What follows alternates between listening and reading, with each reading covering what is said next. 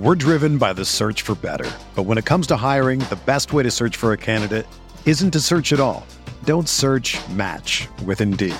Indeed is your matching and hiring platform with over 350 million global monthly visitors, according to Indeed data, and a matching engine that helps you find quality candidates fast. Ditch the busy work. Use Indeed for scheduling, screening, and messaging so you can connect with candidates faster. Leveraging over 140 million qualifications and preferences every day, Indeed's matching engine is constantly learning from your preferences, so the more you use Indeed, the better it gets. Join more than 3.5 million businesses worldwide that use Indeed to hire great talent fast. And listeners of this show will get a $75 sponsored job credit to get your jobs more visibility at Indeed.com/Blue Wire. Just go to Indeed.com/Blue Wire right now and support our show by saying that you heard about Indeed on this podcast. That's Indeed.com/Blue Wire. Terms and conditions apply. Need to hire? You need Indeed. This podcast episode is brought to you by Coors Light. These days, everything is go, go, go. It's nonstop hustle all the time. Work, friends, family, expect you to be on 24/7. Well, sometimes you just need to reach for a Coors Light because it's made to chill. Coors Light is cold lagered, cold filtered, and cold packaged. It's as crisp and refreshing as the Colorado Rockies. It is literally made to chill. Coors Light is the one I choose when I need to unwind. So when you want to hit reset, reach for the beer that's made to chill. Get Coors Light in the new look delivered straight to your door with Drizzly or Instacart. Celebrate responsibly. Coors Brewing Company, Golden, Colorado.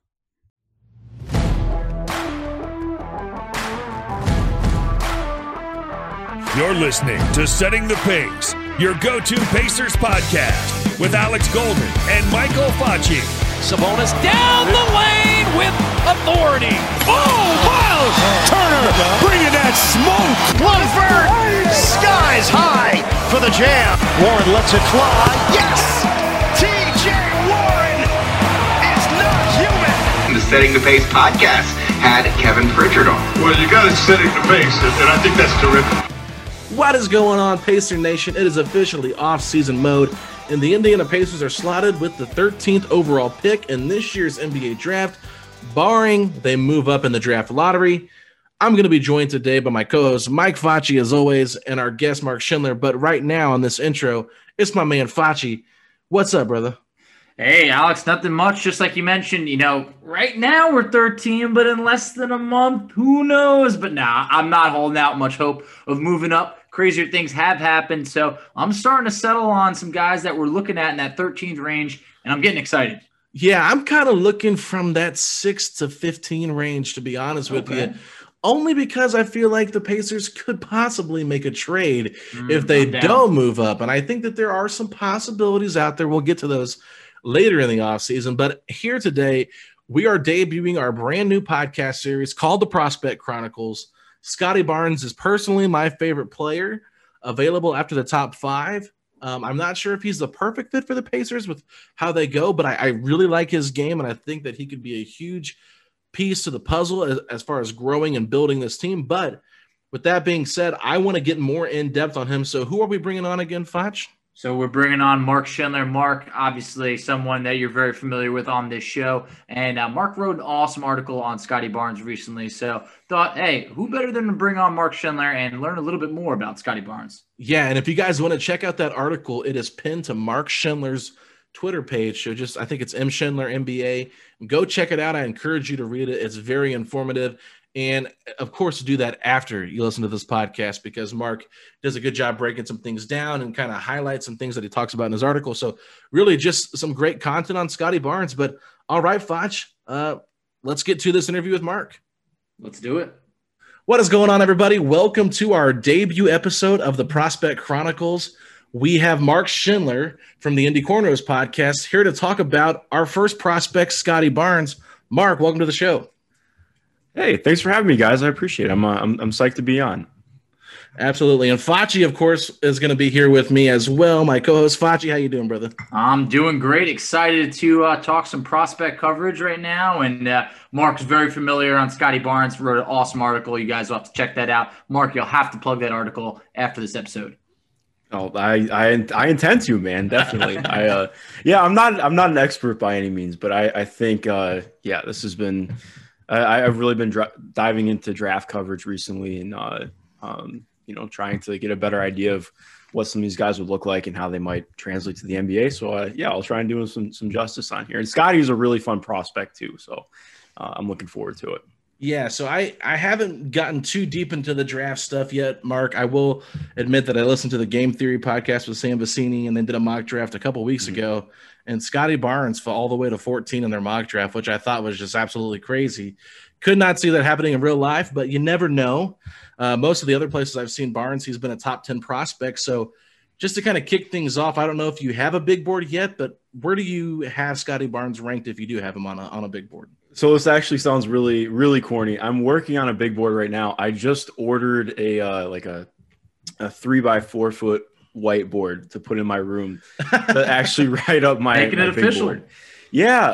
I'm not comfortable enough with everybody in the lottery to have like an official big board yet. So I'm still working that out, but I'm pretty far in. I have a good sense on guys in the second round and especially later in the first two, which helps for the Pacers. But I think with Scotty, like, it's just important to remember too. I think Sam said on that pod too, because I listen to that one. I listen to him occasionally, and I really like Matt Penny as well. They're pretty knowledgeable guys, and they have really good inside knowledge too on some stuff going on in the NCAA. I think in looking at that, it's not the craziest thing ever, because like I talk about with Scotty in my piece, and I talked about a really good scout, P.D. Webb, friend of mine. On the Indy Cornrows pod as well. He's a really context dependent player. Like, he's not somebody who you can just plug and play right away, or who's probably even projecting to be a star in the NBA, which I think that maybe to, general fans, that might sound like a turnoff, but I think Scotty's going to be a really high level player. But point being, like, he's just not a guy who's going to fit on every roster. So I think it's pretty possible that he could fall. And we see that every year with guys who get mocked really high and then for some reason they end up falling down, or there are guys who get drafted way higher than we expect. So, honestly, we have good projections and ideas of where guys will go, but we're just not going to know for sure until I think it's July 29th when it happens. Is it July 29th? Yeah, I think it's July 29th when it happens. I should remember. I have the date circled somewhere, but.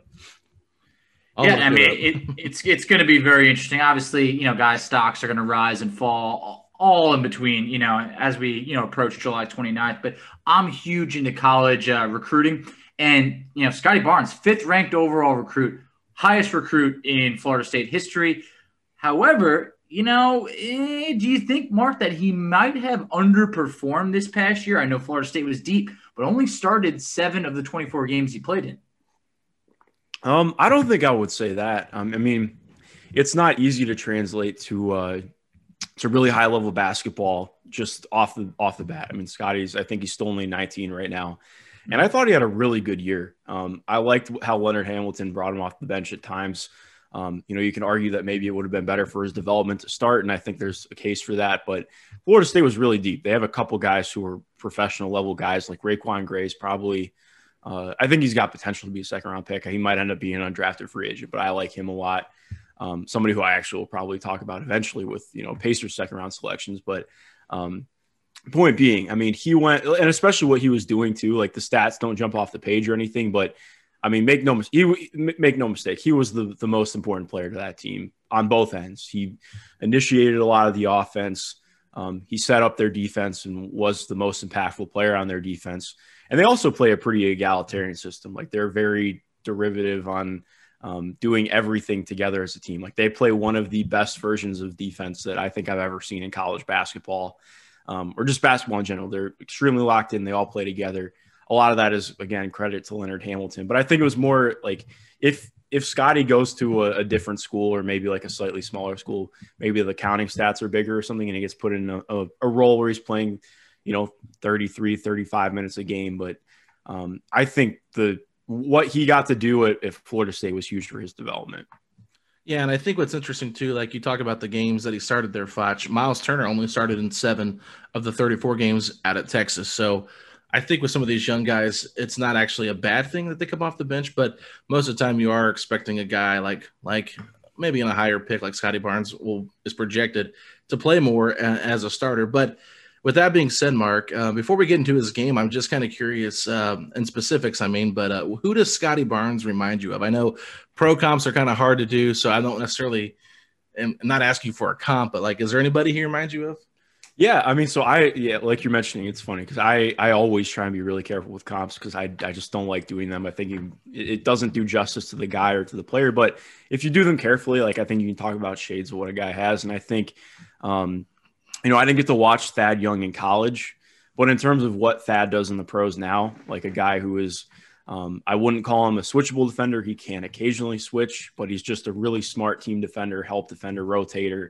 I would say that there are shades of being like Thad Young with a little bit of a different kind of athleticism and less of a refined game coming in. Because I think Thad had a much more accomplished offensive game coming out of Georgia Tech than Scotty does. And I actually think Thad's probably got a more complete offense than we might see from Scotty by the end of his rookie contract. So it just kind of depends on how things work out with that. But in terms of the way they play and how they'll probably be used positionally, I would say that's a pretty solid comp for what he could end up being like. Hey, Pacer fans are still calling for Thad Young to come back. So a younger Thad Young sounds even more appealing. I've also seen some comparisons like a Draymond Green and I'm going to just come out right away. I know you're not trying to say it, but no, it's not there. It's not there. But Mark, you know what really threw me off is I saw they tried to sprinkle in Magic Johnson comparison, and we cannot just throw that around. Looking?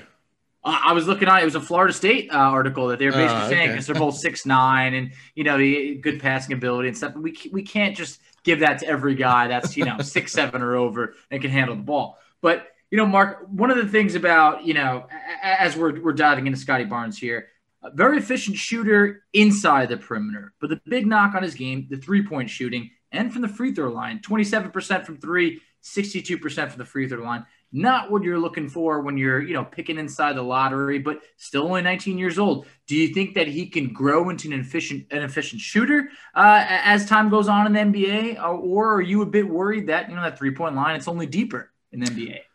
I'm not really too worried about shooting. I mean, I think we've just seen so many guys come in as non-shooters and develop into positive and even sometimes above average shooters. So that's not something I'm too worried about.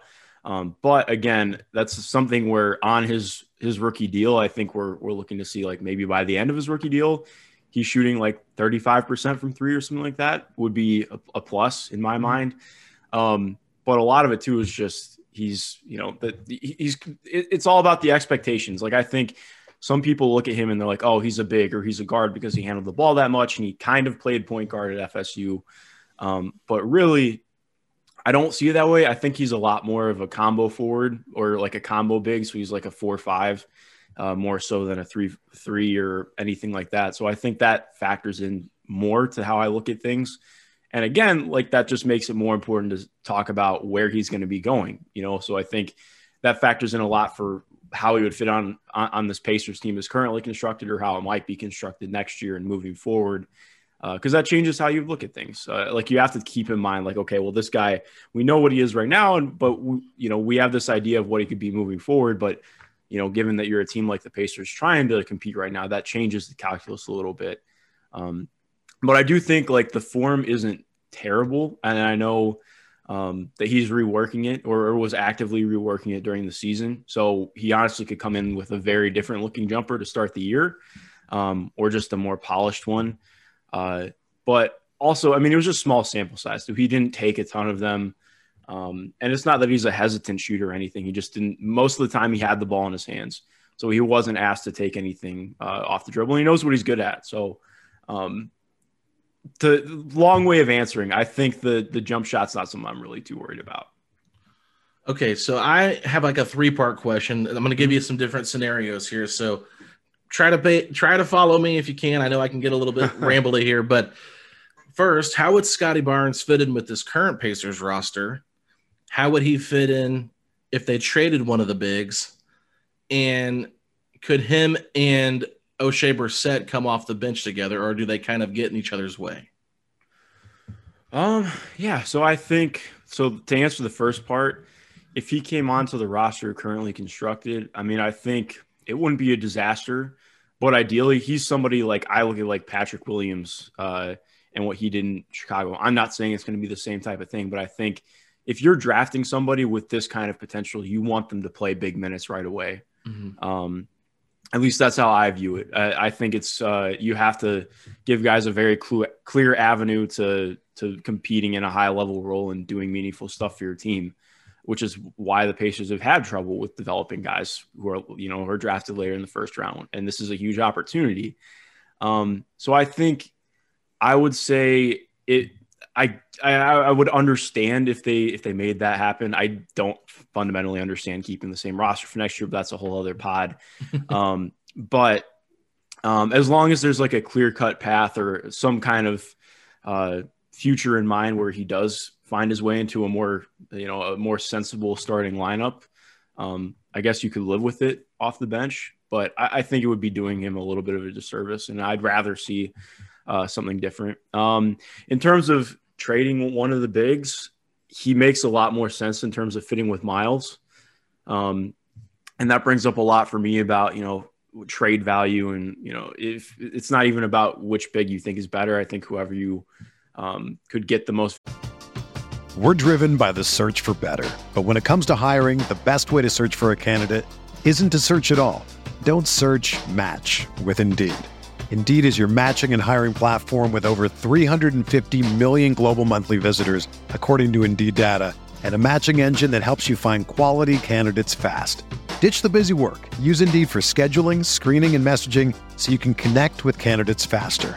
Leveraging over 140 million qualifications and preferences every day, Indeed's matching engine is constantly learning from your preferences, so the more you use Indeed, the better it gets.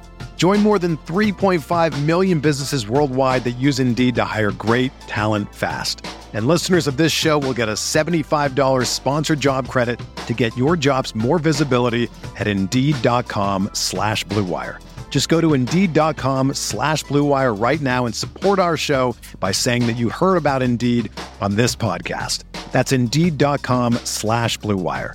Terms and conditions apply. Need to hire? You need Indeed. Value for is who you would trade, in my opinion. That's what it always comes down to.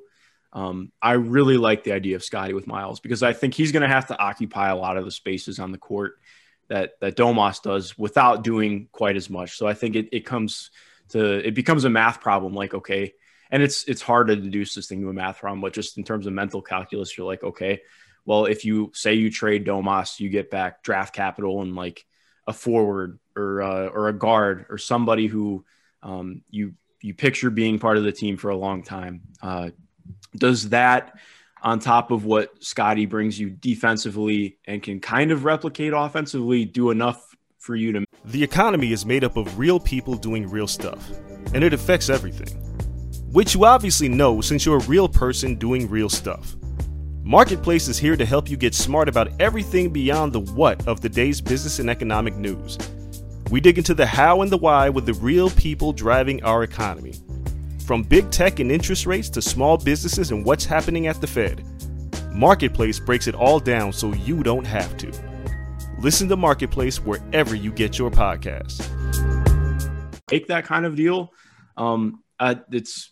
I mean, I don't have an answer to that, but I do love the idea of his fit with Miles. Like, I think you could reasonably see him factoring in with Miles, and they would be one of the better defensive pairings in the NBA in terms of backline. So I love that fit, but the fit with Domas is just really tough for me, and we can get into why in a little bit, but I don't love the fit of him and Domas. And I know a lot of people on Pacers Twitter are big on it, and talking to some scouts and doing my own research, I really just don't like it. I think it wouldn't be very good for Scottie and would kind of clog things up for Domas too. And then the last part of your question, coming off the bench and playing with O'Shea, I think him and O'Shea could make sense. Like you don't, but then I mean, are you theoretically having both bigs with that? Yeah, that's what I was thinking more so because that's obviously if Turner and Sabonis are there, then that would be more so an opportunity for both of those guys to be on the bench. If one of them is traded and they don't fill that 4 spot and they get like a draft pick or something, I'm just playing devil's advocate here. You know, they could, or throwing hypotheticals out there, you know, then that means, Barnes is on the bench with O'Shea And at that point, I mean, are they kind of stuck in the same position at Bo's thriving at that 4 spot because you don't want to interfere with Goga? Or could they play together and be kind of big where like maybe O'Shea plays the 3 or Scotty plays the 3? Yeah, see, that's where I would say that it's not great. Like, I mean, if let's say it's like earlier this year and you have like, let's say it's Miles out there, Domas leaves early and you bring in a couple guys off the bench to run a bench unit for, or say it's, starting the second with the bench unit and Miles is out there. I guess you could see it, but also I just think you're really devoid of playmaking, which makes it tough because O'Shea just, as good as he's been, and he's shown some nice perimeter skills, like he can attack closeouts, and obviously the shot's been great, but I just don't think he's going to be a 3. I think he's better guarding 4s, and more importantly, not even guarding 4s, just, he's shown really capable of making those backline rotations and doing more 4 things. Mm-hmm. So I like that for him. Like, the way that I would like it is if you like, I mean, it's situational, so you can do it all the time, but I mean, if Scotty could play kind of as a like a quasi 5, he's kind of like a 4-5, and you have O'Shea at the 4, like that could actually be really interesting. But again, it's just bench lineup, so you never know. But it's not like perfect or anything, and I think it would be tough for O'Shea to play the 3 pretty consistently. Yeah, I mean, I think that would be, but it would be interesting though. And I know you mentioned about Scotty potentially playing, the 5, and one of the things on him is that scouts believe that he can play 1 to 5, and 1 through 5.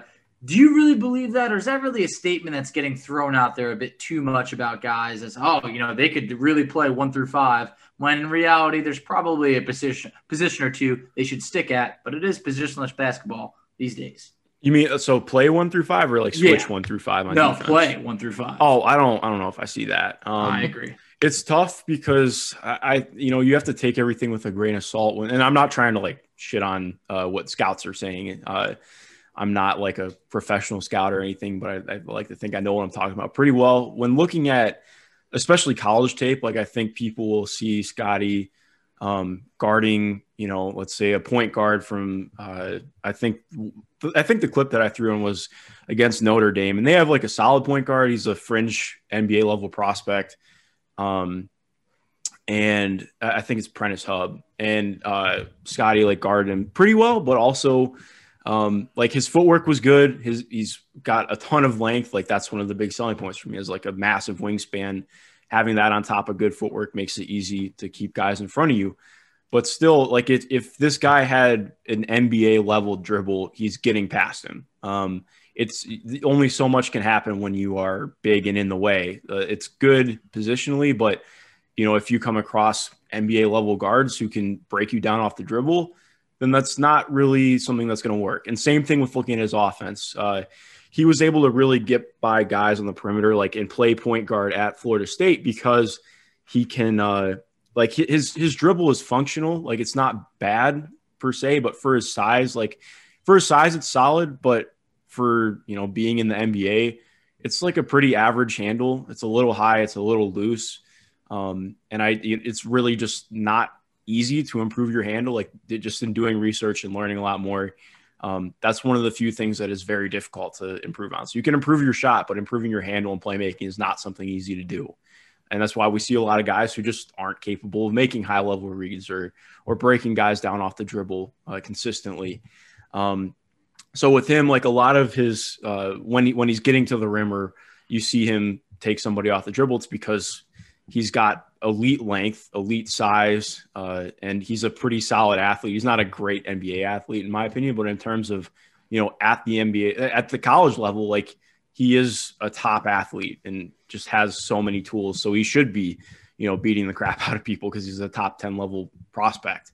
But when that comes to the NBA, it's going to look different because he's playing against guys who all have pretty similar backgrounds and coming from, being elite athletes and having that similar size and ability. So I think it's a really long way of saying everything that you see at the college level has to be taken with a little bit of you have to kind of look in mind and say, okay, well, what does this look like at the next level when he's playing against better athletes or guys who are more comparable to him and what he brings to the table? Yeah, and I think that's a great point. It's so hard to really know what these guys will become because they're so young, they're so raw, and there's clearly so much potential for them to grow.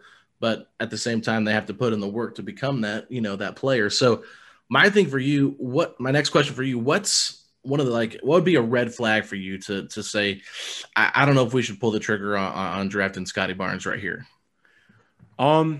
I mean, let's say that he does fall to 13, or the Pacers. Yeah, even let's say that the Pacers, they have I think a 1.8% chance right now of a top 4 pick. So let's say by some lottery god odds, the Pacers get the 4th pick. I would not select Scottie Barnes. And that's not a knock on Scottie. He wouldn't be 4th on my board, but also I think you could say that he might have a better floor than a lot of the guys who are, shot creating guards. But also that when you look at what the Pacers are really in need of, they need to gamble on somebody who could be a star player if they get the opportunity to do it. I think when it's more towards 13, you still want to gamble and be, try and find somebody who's really going to elevate you, but also it's different. If you have the opportunity to swing on somebody like Jalen Green or Jonathan Kuminga, who I don't think would go 4th, or Jalen Suggs, who probably, I think Suggs is projected 3 for most people right now. But point being, if there are a couple of guys who are real opportunities to be primary initiators and could be the best initiators on a Pacers team in 3 or 4 years. So if you got the 4th pick, you swing on that 100%. But also, if Scottie Barnes fell to the 13th pick, I think you draft him, no questions, because it becomes at that point, you just have to take the most talented player and figure it out from there. And that's where it comes into having a good organization and making sure you have a good coaching staff and player development staff, because at the end of the day, you don't get to choose who you draft. I mean, that sounds counterintuitive, but if every team got to choose who they wanted to pick, everybody's taking Cade Cunningham, so at some point you have to, it's settling is the wrong word, but you have to find new ways to work everything you're doing around the way every other team is building and finding your own avenue. And I think if a guy as talented as Scottie, who has the kind of potential that he does, were to fall to 13, I think you, without question, take him. I mean, at 13, the value is through the roof. I mean, you touched on a lot of what Scottie does well, but what aspect of his game do you think is his absolute strength? Because, when looking on NBADraft.net, they have him as a 96 overall. I mean, you cannot complain about that. But what do you think he does best? So it's not even really a thing, but I can break it down into a couple of things. But the biggest thing for me is his feel for the game. There are guys I'm trying to think of a good example for the Pacers who is kind of a lower field player who was. You could look at somebody like Aaron Holiday's feel for the game isn't awesome. He's got a solid feel for the game, but I mean, we see it. He can get tunnel vision. He's not always great at finding passes. He can kind of get a little bit too locked in off ball and fall asleep at times. Scottie has elite floor vision on both ends. He just sees the court extremely well, and that's not something you can teach. It's not really something that's easy to just find in a guy. You get it through just playing really high level basketball consistently. I can't really tell you how to get feel. There's some of my friends have actually written really interesting pieces on, how people learn to become higher field players.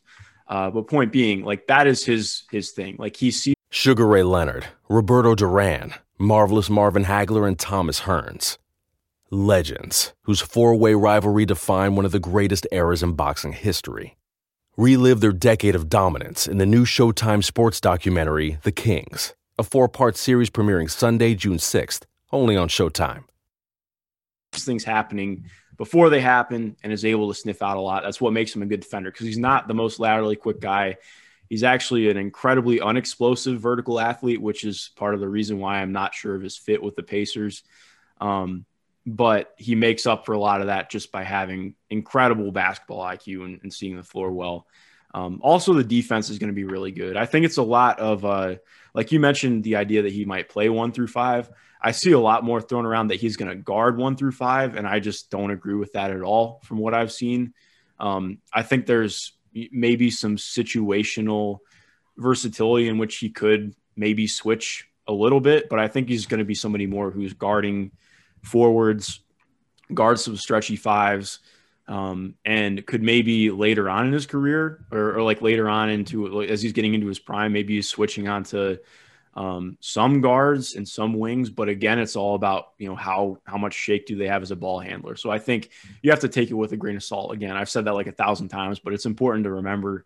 And then the other thing is just his passing. Like he makes some passes that would rival a little bit of what Domas does. It's not the same, he doesn't have the same kind of playmaking ability as Domas, but he makes some fantastic eye manipulation reads, can really move the defense without being an elite dribbler, which is pretty impressive.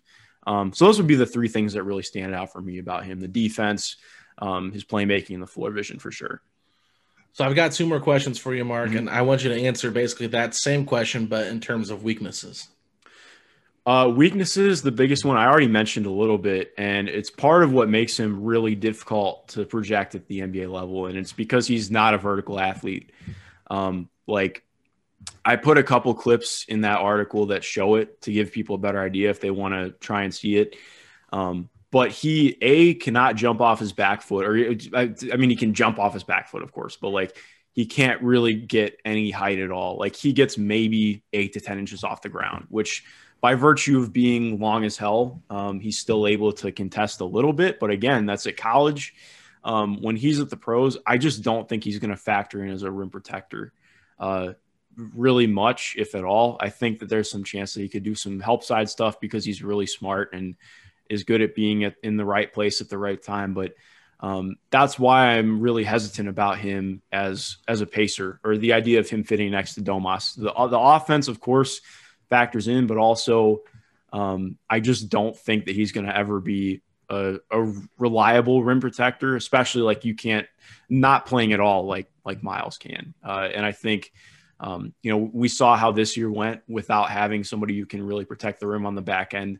Caitlin Cooper, of course, over at Unicornos has written some great stuff about how the Pacers could defend better without necessarily having a rim protector, but it's just so hard to actually do. And I think they'd have to restructure a lot of the roster before they could play that way, because clearly that just did not work out this year.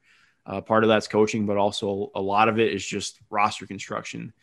So I think it would be really difficult to see that working out, especially with him not being a rim protector. The other stuff, in terms of just not having great, I don't think he's ever going to be a really high level scorer, which again, that's not a knock, but again, that's just a thing where like when you picture a guy as a top 6-7 pick, I think a lot of people see scoring upside. And I mean, in his peak, he might score 14 points per game. And that's not a knock, but it's more everything that he brings as an auxiliary player is what makes him stand out. Like he's never going to be a number one guy on a team, and that's not a problem. But I think it's just important to keep in mind, like people could see him average 7 points per game in his rookie year or his second year and be like, well, what's wrong with Scottie Barnes? There's nothing wrong with him. It's just, that's not the kind of player he is.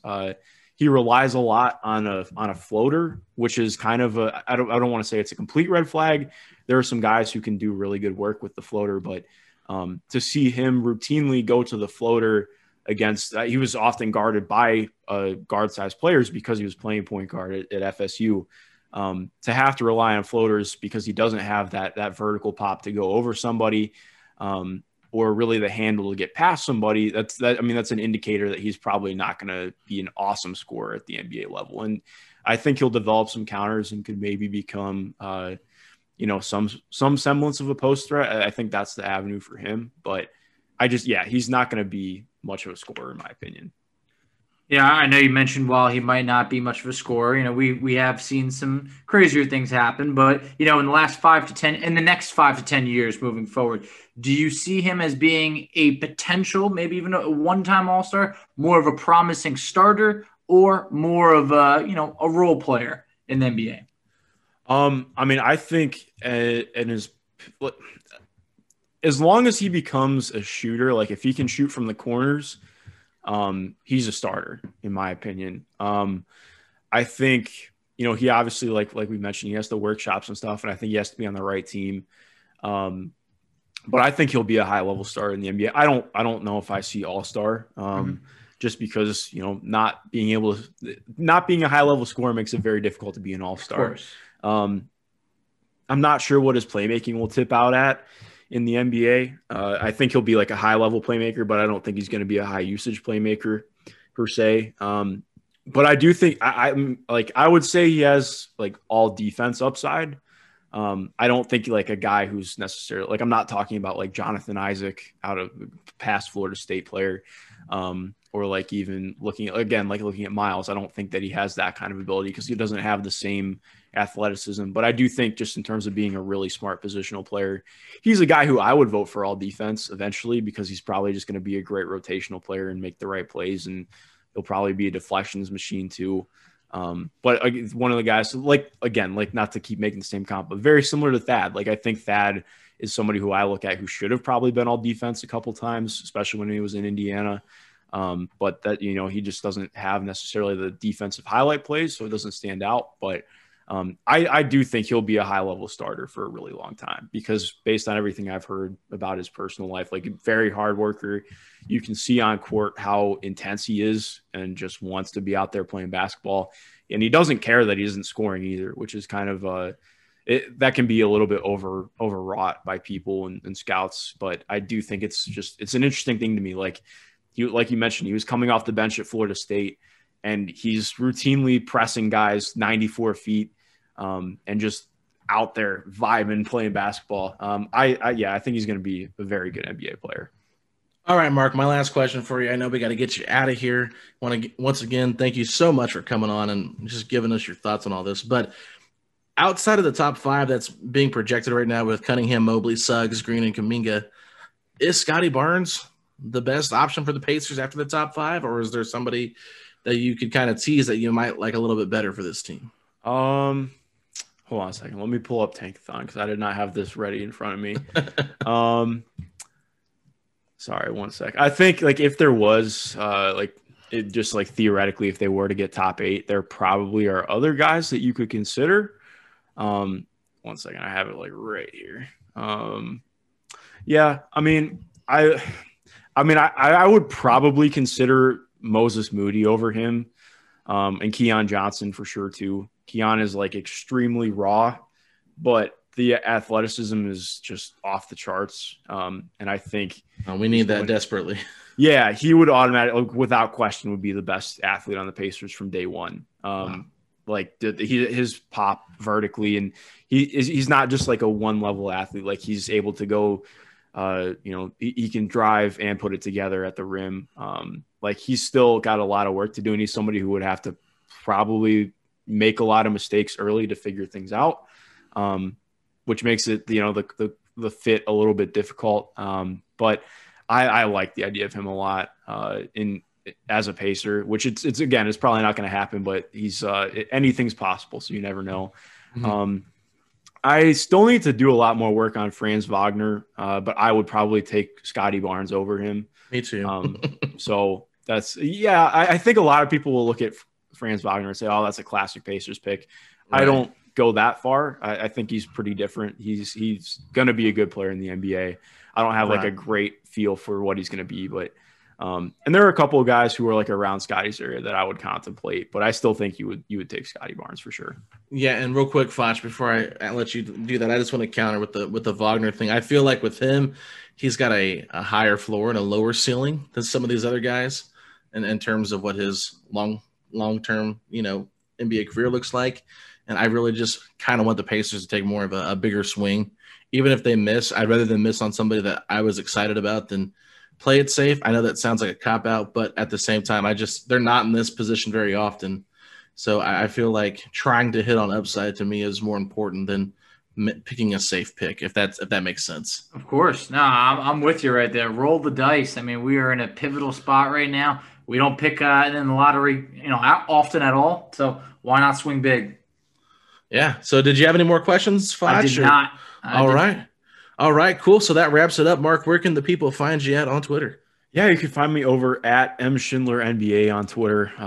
All my work is up there. I'm a regular on Twitter would be an easy way to say it. But yeah, I appreciate you guys having me on. This was a fun time, and I'll be happy to do it again whenever. All right, Foch. So we just heard all that we need to know, I guess, about Scotty Barnes from our good friend Mark Schindler. Where can the people find us at on social media? So you can find us on Twitter at SettingThePace3. You can find Alex on Twitter at AlexGoldenNBA. I can be found on Twitter at _FACCI. And you can find us on Instagram at Pacers Talk. And at the end of the day, if you're a Pacers fan, all you got to do is say these 3 words. Let's go Pacers! Sugar Ray Leonard, Roberto Duran, Marvelous Marvin Hagler, and Thomas Hearns. Legends, whose 4-way rivalry defined one of the greatest eras in boxing history. Relive their decade of dominance in the new Showtime sports documentary, The Kings, a 4-part series premiering Sunday, June 6th, only on Showtime. This is the story of the one. As a maintenance engineer, he hears things differently. To the untrained ear, everything on his shop floor might sound fine, but he can hear gears grinding or a belt slipping. So he steps in to fix the problem at hand before it gets out of hand. And he knows Grainger's got the right product he needs to get the job done, which is music to his ears. Call, click Grainger.com, or just stop by. Grainger, for the ones who get it done.